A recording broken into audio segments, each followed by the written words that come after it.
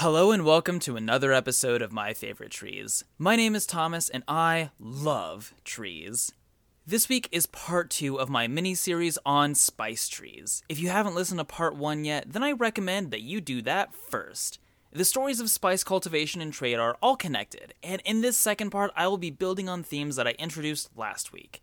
And fair warning, the history of the spice trade is rooted in European colonialism, a notoriously dark period in history. I only briefly touched on it last week, but this week I'm going to go into a little more detail, and some of these topics are uncomfortable. That being said, this week I will be covering the history of the Indonesian archipelago famously known as the Spice Islands. These islands became hugely important in the spice trade thanks primarily to two tree species, Myristica fragrans and Syzygium aromaticum, which are two of my absolutely favorite scientific names for trees. It's these two trees that we get the spices nutmeg, mace, and clove. Like cinnamon and peppercorn, these spices have been on quite a journey to end up in your kitchen. So let's talk about how these trees went from a tropical paradise to a mainstay in culinary cultures around the world.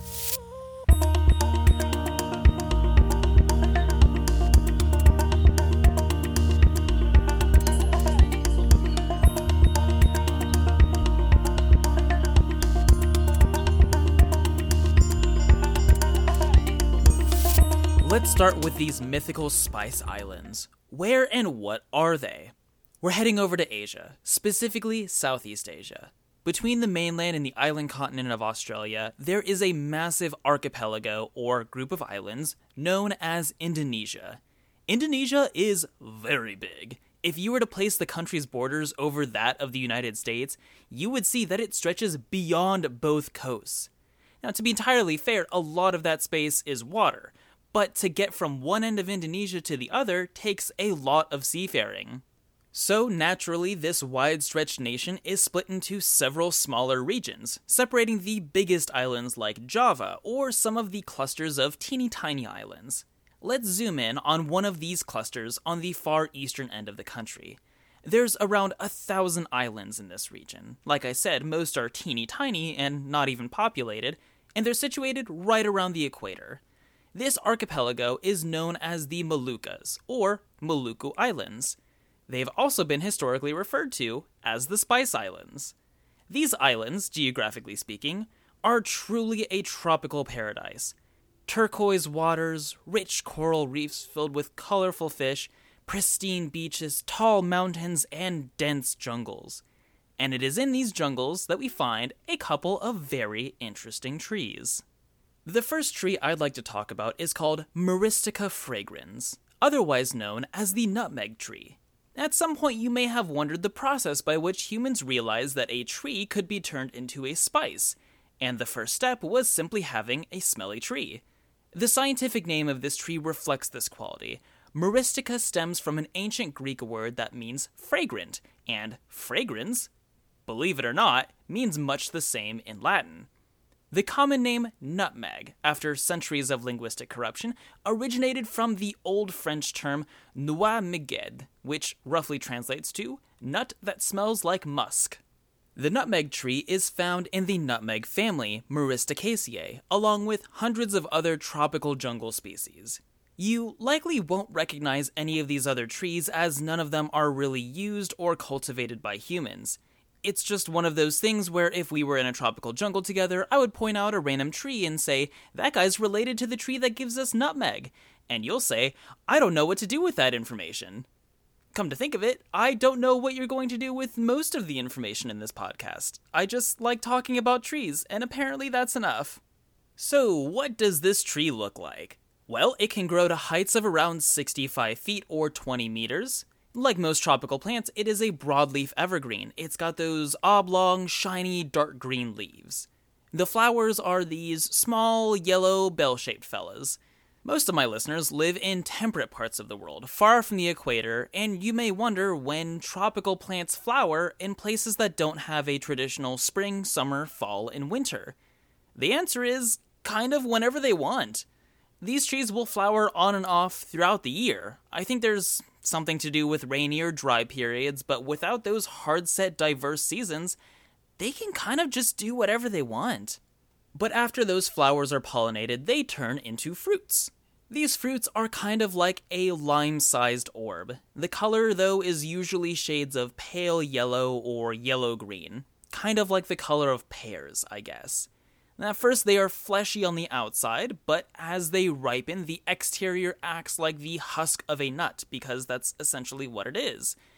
Inside of this fruit is a big ol' seed, and when the fruit is ripe, you can hear the nut seed rattling around, since at that point it has detached from the rest of the fruit material. And at that point, the husk starts to split open. The seed inside looks essentially like a smooth peach pit, but covered in this red, fleshy, lacy coating. Between both the seed and its coating is how we get not only nutmeg, but also mace. And unless you watch a lot of cooking shows or spend a lot of time cooking and baking, you may not be familiar with the spice known as mace. You may not even be familiar with nutmeg, so I'll start with that. The actual seed of this fruit is nutmeg. It's the musky nut. Put that nut to a zester or a grater and you've got ground nutmeg, which may be in your spice cabinet right now. My gut instinct is to always compare nutmeg to cinnamon, even though they are different spices. Like, it's got that sort of warmth to it, but somehow different. I've got the two in front of me right now. Let's give them a sniff. Ugh, that was the cinnamon. Okay. My cinnamon, which is Cassia cinnamon, to be specific, McCormick brand, it smells spicy and earthy. Like, I can kind of tell that it came from wood, if I really want to think about it. Nutmeg, though. Nutmeg has that earthy scent as well. Too big a sniff. But also floral notes that make it more perfumey than spicy. And typically, there's no reason to just taste raw spice because at that level, it's really overpowering. And I wasn't going to. But for you, I'll try them. I'll see if I can distinguish some flavor. Just a little taste. Oh, I forgot that I just brushed my teeth. Shoot. You know what? The taste of Cassia cinnamon is just so closely tied to Big Red gum that whenever I taste it, I just think, oh, the flavor profile is Big Red gum. It's overpowering is what it is. It fills your mouth and it really is that spicy flavor. I really just think of the color red because of it, if that makes sense. Let's try the nutmeg. Oh, I didn't cleanse my palate. This is not a good idea. This is not scientific at all. Okay, so the raw nutmeg is definitely not what I would call spicy. The way that cinnamon sort of fills your mouth, this one gently coats it instead. That floral scent comes through in the flavor, and it honestly tastes kind of fresh. Like, and this is going to sound weird, like ground nutmeg is like spring soil, and ground cinnamon is like late summer soil. I don't really know what that means, but that's what my mind is telling me. They're honestly very different. The idea of replacing nutmeg with cinnamon, I think, comes from the idea that they're both brown spices that come from trees. I mean, you'll see pro chefs and food bloggers suggest to use nutmeg in place of cinnamon, for an elevated experience. And I have done that before. Quite frankly, it's just saying, if you're tired of cinnamon, use a different spice. It definitely gives you a fresh sort of flavor profile to play with. Go ahead and try it. Learn what a different spice tastes like. Cinnamon is just everywhere, but maybe try something different. Mace, on the other hand, comes from that weird red coating around the seed. That stuff is dried, which turns it into a pale orange-yellow color, and sold as cut-up blades, or ground into powder like any other spice. Don't confuse the spice mace with the chemical irritant mace. They are completely different things. The stuff that's like pepper spray, but upon further research is apparently very different from pepper spray. Mace is actually a brand name. I didn't know that before today. Also, don't confuse the spice mace with the medieval weapon mace. The medieval mace is that sort of rod with a blunt crown-shaped end to it, often mixed up with mauls or flails. But this isn't my favorite medieval weapons, this is my favorite trees, so let's get back to the tree.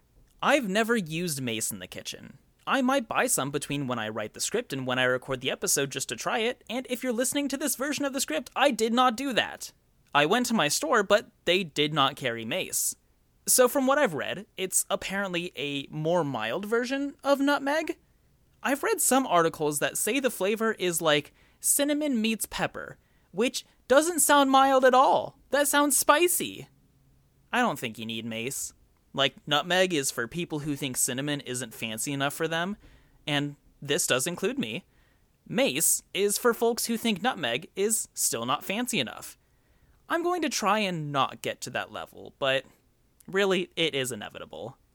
Oftentimes, we see these spices used in baked goods, but they really have a variety of purposes.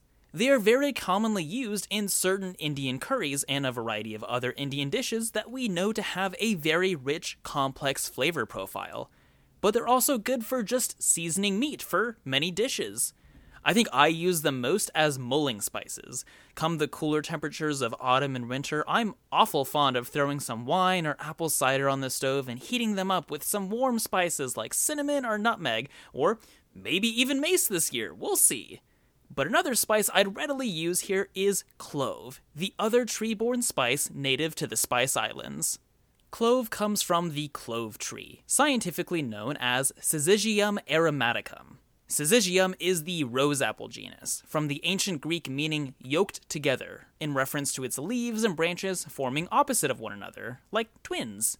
There's a whopping 1,200 species in this genus. Some are actually grown as ornamentals, like tropical houseplants, and people who live near them natively sometimes use their fruits for jams and jellies. The Syzygium genus is part of the massive and incredibly diverse myrtle family, Myrtaceae, home to almost 6,000 species, including myrtle trees, guava, and eucalyptus. Our clove tree was described by a British physician in the 1800s named Elizabeth Blackwell. She was actually the first woman in America to earn a medical degree and paved the way for women in the medicine profession, including opening a medical school for women. She wasn't the first person to describe the clove tree, I think. I'm just using her description to give you guys an example of how people, not me, physically describe trees. Quote, "The trunk of this tree grows about the bigness of a man's waist. The leaves resemble those of ye bay in shape, size, and color. The flower is red, and the seed a reddish-brown." Unquote. Did you like that? Was that enough for you? Is that how I should describe trees? In my own words, it's a medium tree. They'll reach heights around 45 feet or 14 meters, and their leaves are like that of laurel, which is to say they are broadleaf evergreens. But I really want to focus on the flower, because the unopened flower bud is actually where we get the clove spice. The flower is small and red, but turns a blackish brown when picked and dried, and it is shaped like a nail, as in a small carpenter's nail, not like a fingernail. That nail shape is actually where we get the name clove. Its original name was from, again, Old French, clou du girofle, or nail of gillyflower. And I swear that's the last time I try to pronounce French words, both in this episode and in the rest of my life. This clove is not to be confused with a clove of garlic, which has a completely different name origin. I believe that one comes from the verb to cleave, as in to split, like you would split a clove of garlic from the whole bulb. Also see cloven feet, like the split feet of goats, for example.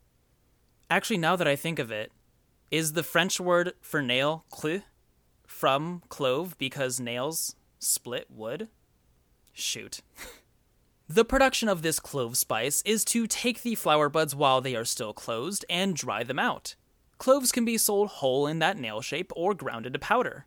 Clove is often seen as a holiday spice. As I mentioned, it can be used for mulling beverages, which is certainly more of a holiday time practice. But it also has its meat applications. There is this method for preparing a holiday ham that involves sticking several whole cloves into the ham while it is baked. I've got some whole cloves in front of me. Let's give them a sniff. They definitely smell like the holidays. I don't know if I've ever really used this spice outside of fall and winter months. It's somehow less floral in scent than nutmeg. I'm not sure how that works because this is literally flowers. I'm getting also more of an anisey flavor. Star anise and aniseed are where we get that black licorice flavor, and I'm picking up that. What's certainly noticeable is how much more pungent the whole clove is compared to the ground nutmeg and cinnamon. And that's a consistent thing with spices. Whole spices hold onto their flavor more strongly than ground. So, by whole spices, if you want more of their flavor to come through, just be prepared to actually put in the time and work to grind them yourself when you need to use them. But the lands and plants, as I've described them, really don't include humans. And as we know, it took a lot of human involvement to bring these tropical island trees to your plate at home. Let's throw that variable into this equation and see what kind of stories we end up with.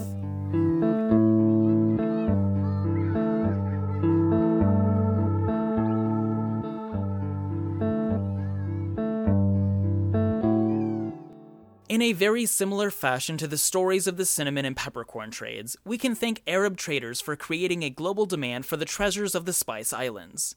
I've talked a lot about these Arab traders, but I haven't really explained who they are. Here's a bit of an oversimplification of their story, since I'd rather not drag you all completely down the rabbit hole.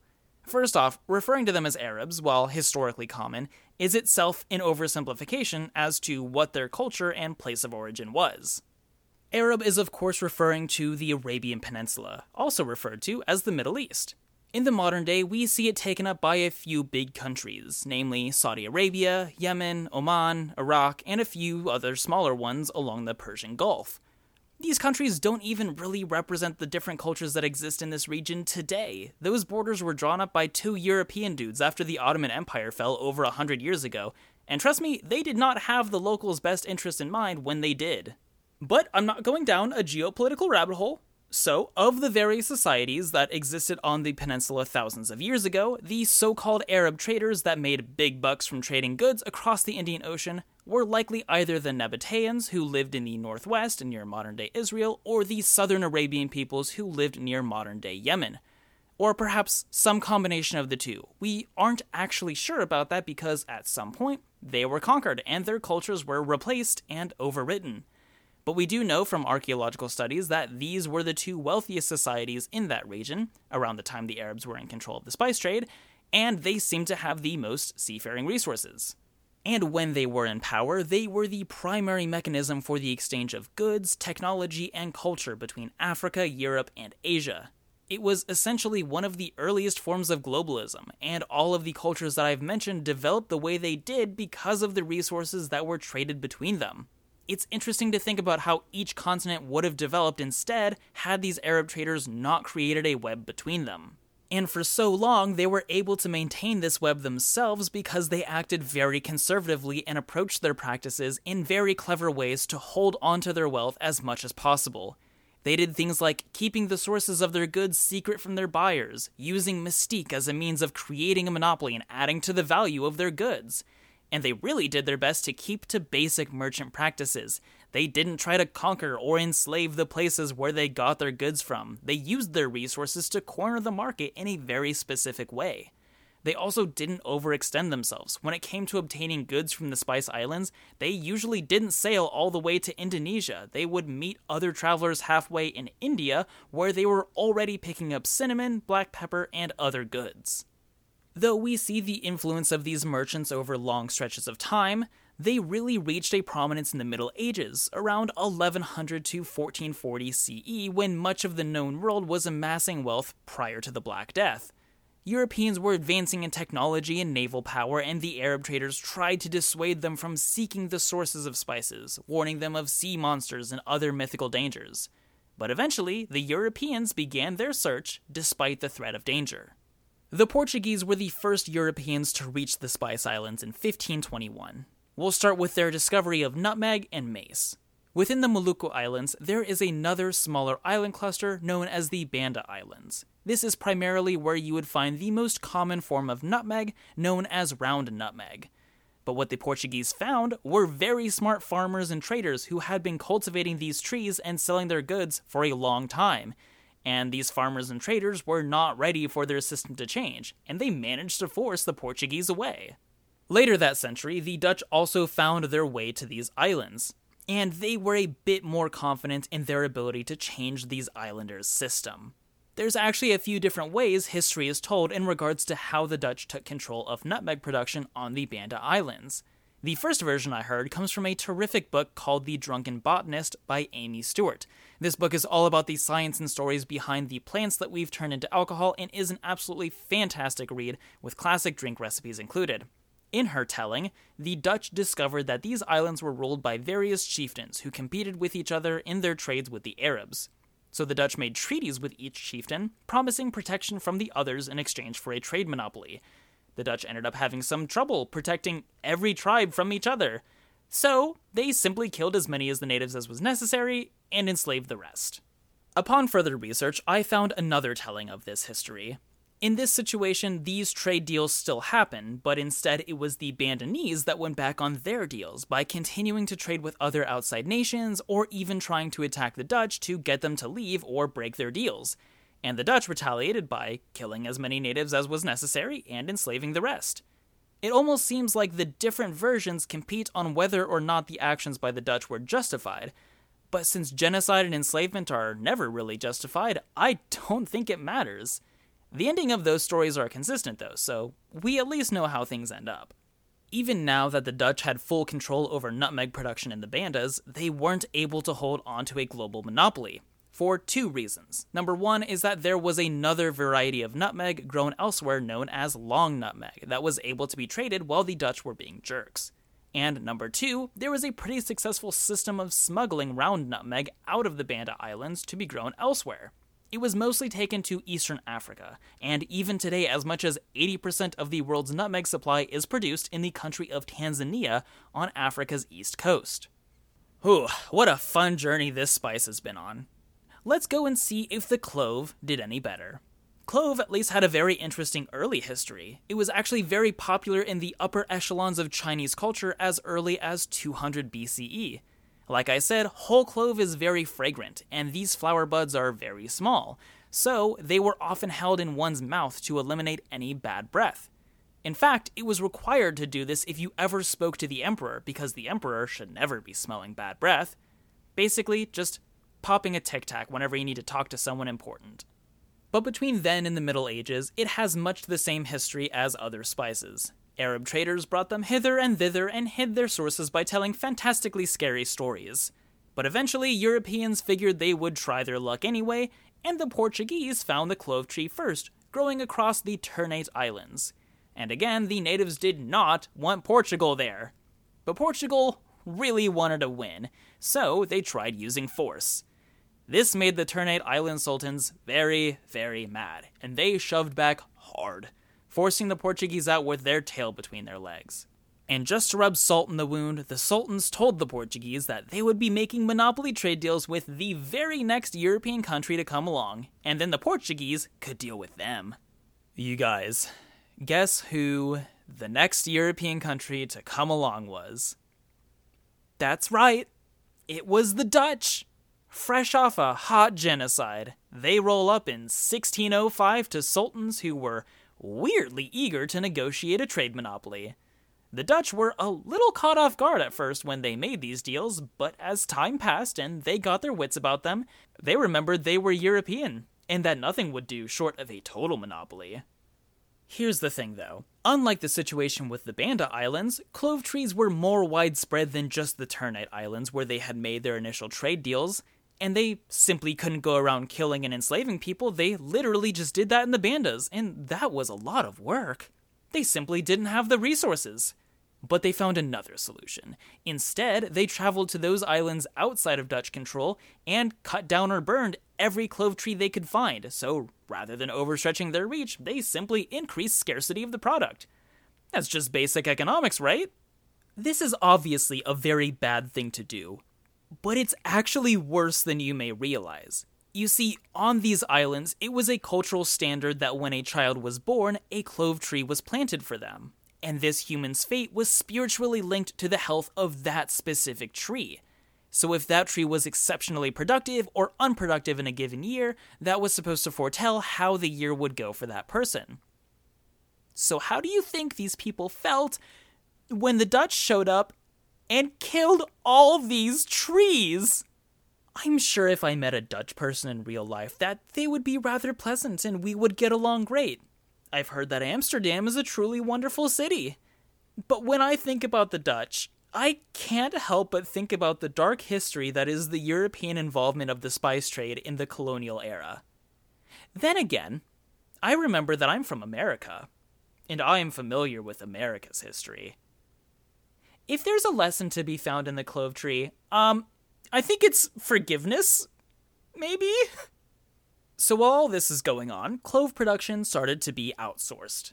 In the modern day, Indonesia is still the #1 producer of the world's clove supply, but there are also large productions in Eastern Africa, just like nutmeg, as well as islands across the Indian Ocean. But in the eyes of colonial Europeans, what's the point if you can't have a total monopoly? Spices have a long and typically very dark history, and I did warn you. I do hope you forgive me for covering these atrocities in somewhat sarcastic tones. For me, a nice splash of cynicism keeps one sane while studying the colonial era. But these histories all start with these trees.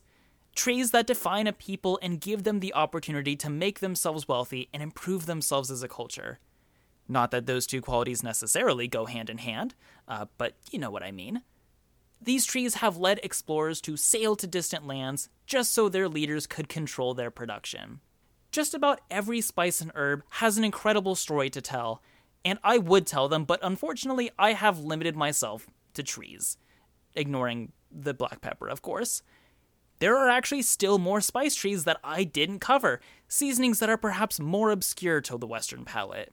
Sometime in the future, maybe I'll do another one of these, when I'm ready to crack open colonial history again. And maybe I will talk about other famous seasonings, even if they aren't trees. Plants like Capsicum annuum, the pepper plant with 50,000 varieties, and the source of cayenne, chili powder, paprika, jalapenos, bell peppers, and so much more, all the same species. Or maybe the absurdly expensive spices like saffron and vanilla, and talk about why they cost so much. What are your favorite seasonings? What flavors make every dish better to you? Salt and pepper, maybe a dash of cinnamon or a sprinkle of nutmeg, maybe something else entirely. The flavors you love come from the earth, and they likely have more of a story than you originally thought. Next week is my final episode before I switch to a bi-weekly schedule because I won't be around and I have to schedule them. Instead of talking about a specific tree species, I am going to be doing a Q&A where I answer questions that have been sent in by you, the listener, and you still have time to do so if you're listening to this on release week. And I'll be reflecting on the first 25 episodes of this podcast and looking forward to what the future of this project may look like.